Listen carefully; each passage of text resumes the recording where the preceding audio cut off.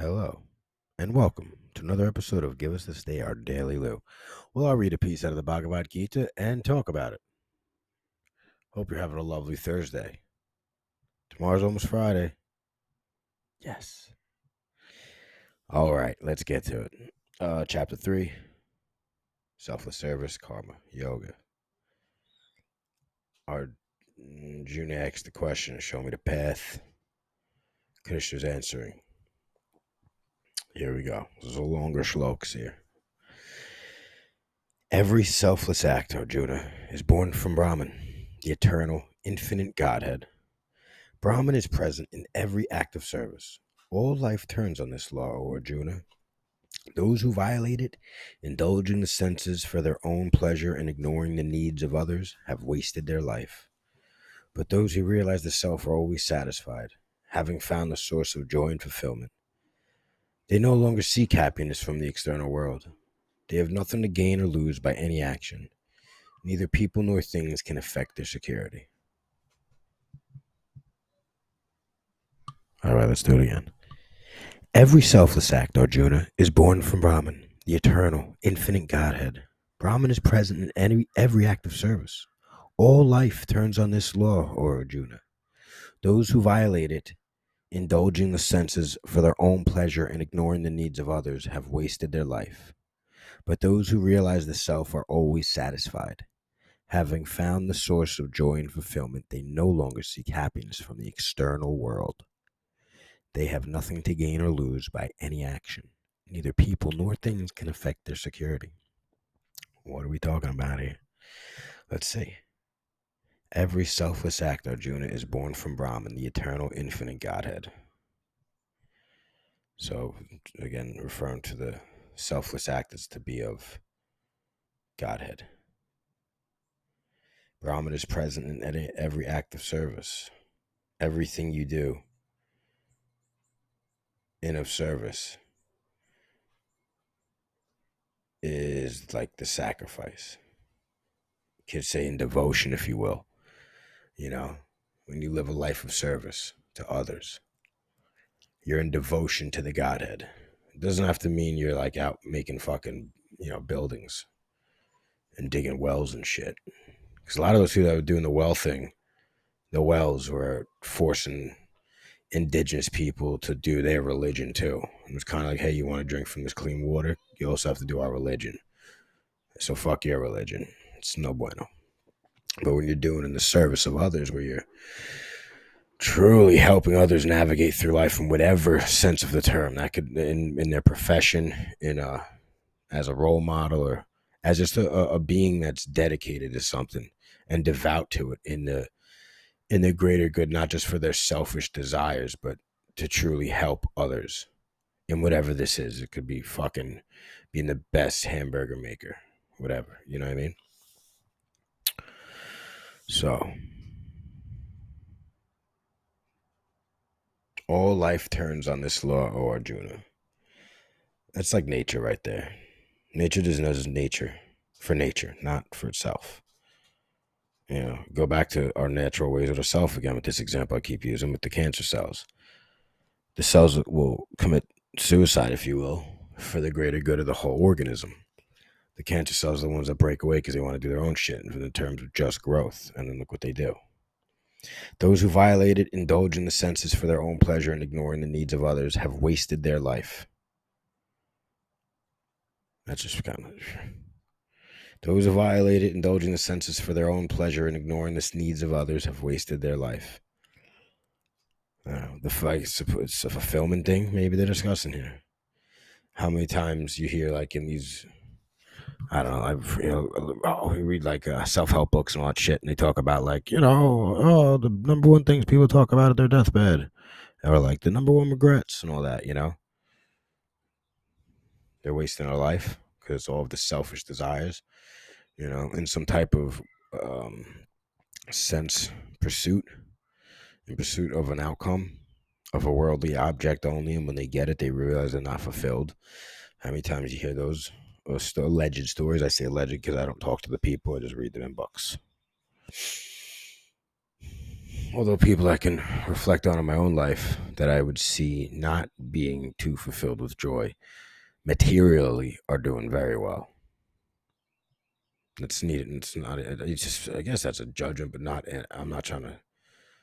Is it a judgment or is it a fact? But it's still an assumption. They appear to be not doing too well, and when they talk to you, it doesn't seem like they're doing too well. And they're not that happy. Very fleetingly. So I'm gonna have to go with not doing too well. But those who realize the self are always satisfied. Having found the source of joy and fulfillment, they no longer seek happiness from the external world. You know, find the home within. Find the self and then go pursue whatever it is that you're trying to do. Which many a time is an assistance of others. Even if it's just doing something that you want to do that doesn't seem like it's helping others at the time, it could just be the fact that you're doing something you truly want to do that sparks that same sense of creativity that all of us humans kind of have into doing what they want to do. It gives them that power just by you being you.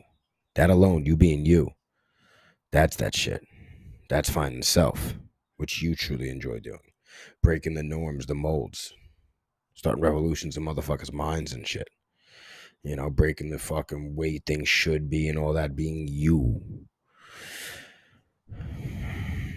They have nothing to gain or lose by any action. Neither people nor things can affect their security. To secure within oneself is the security. And it's to act without attachment. You know, not to act with an attachment and desire for the self only, for you, selfishly, but for others, for all. You know, and Rami Dams would always say, like, the best way to help others is to work on yourself. Because, like, the intuition we have is you'll be able to see if someone's phony with some shit. And then that just creates more duality and division within the self, because there's a part that will notice such, but then the strong ego structure and personality will refuse those intuitive feelings, the unconscious, as Jung would talk about. And that will eventually manifest. So, you know, and the truth always prevail and shit. You eventually, although the nonsensical, the people that are fronting the pimping holy or fronting on whatever form of whatever they're trying to sell to people, they usually get found out, you know. So those who violate it indulge the senses of their own pleasure, ignoring the needs of others, have wasted their life. You know, it's also in the sense of like any action, in the sense of sex, utilizing the action of sex, which is a desire, fulfilling the worldly desire of sex just for lust, is in another form. You're looking at the other as just an object, not even a being. Therefore, not seeing the God within themselves, disrespecting such. That would be, in a quote of such a term, sin.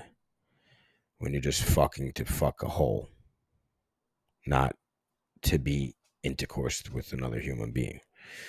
Which, you know, you get to those ecstatic moments in such sex. That's pretty godly, you know. But if it's just to get that nut off, you get it off, and it's like, you know, it's not, you know, you don't feel that great after. And I've done it numerous times. I do it all the time. It's not, you know, it's not the best. Like, if you get that little ego struggle, like, yeah, but then I guess once you get to certain states of your life, you're not trying to do certain things, or you're trying to get different ideas or whatever it is I'm going through. They're just like, oh, this isn't it. This just isn't it. What is this? You know, it's literally just a form of masturbation. And when you're using just a form of masturbation, it's an energy you're wasting that can go to other purposes. The one in which, too, you're fulfilling a short-term desire that's just eating away at you, especially in the form of which we masturbate nowadays anyway, with the porn and all that, because now you're just really creating objects of others. You're literally just watching it as an object, which is then feeding the unconscious thought of it as an object. And that's living entirely in the selfishness. It's ignoring the needs of others, indulging the senses of their own pleasure, and ignoring the needs of others have wasted their life. So I could personally completely fucking jive with that and understand that. And that's why I'm gonna give such an example and reflect of it in such a way. It's how I personally reflect through to it. And that's not a point. It's not a, it's not a cool thing either to be the object, to be someone's object. And even and that's how crazy the human can be, is like, you're not saying that to them with words, but you're saying that to them with the action. And they may not even be perceiving it as such consciously, because it's a defense for themselves to feel some type of, I don't know, to keep themselves together, I would say. Otherwise, it's a defense mechanism to not feel like the object they were just made out to be. That's on both sides, all sides of the coin, If a guy's fucking a guy, girl's fucking a guy, girl's fucking a guy, guy's fucking a girl, guy's fucking a horse, whatever you're fucking, the object. So although the horse might not feel it as much, but they might, you know what I mean? So let me leave it with you one more time. You guys can think on it. Every selfless act, Arjuna, is born from Brahman, the eternal, infinite Godhead. Brahman is the present in every act of service. All life turns on this law, O Arjuna. Those who violate it, indulging in the senses of their own pleasure and ignoring the needs of others, have wasted their life. But those who realize the self are always satisfied. Having found a source of joy and fulfillment, they no longer seek happiness from the external world. They have nothing to gain or lose by any action. Neither people nor things can affect their security. All right, guys, girls, nannies, whatever you are. Thank you for tuning in to WLOU, the smooth sounds of the Bhagavad Gita.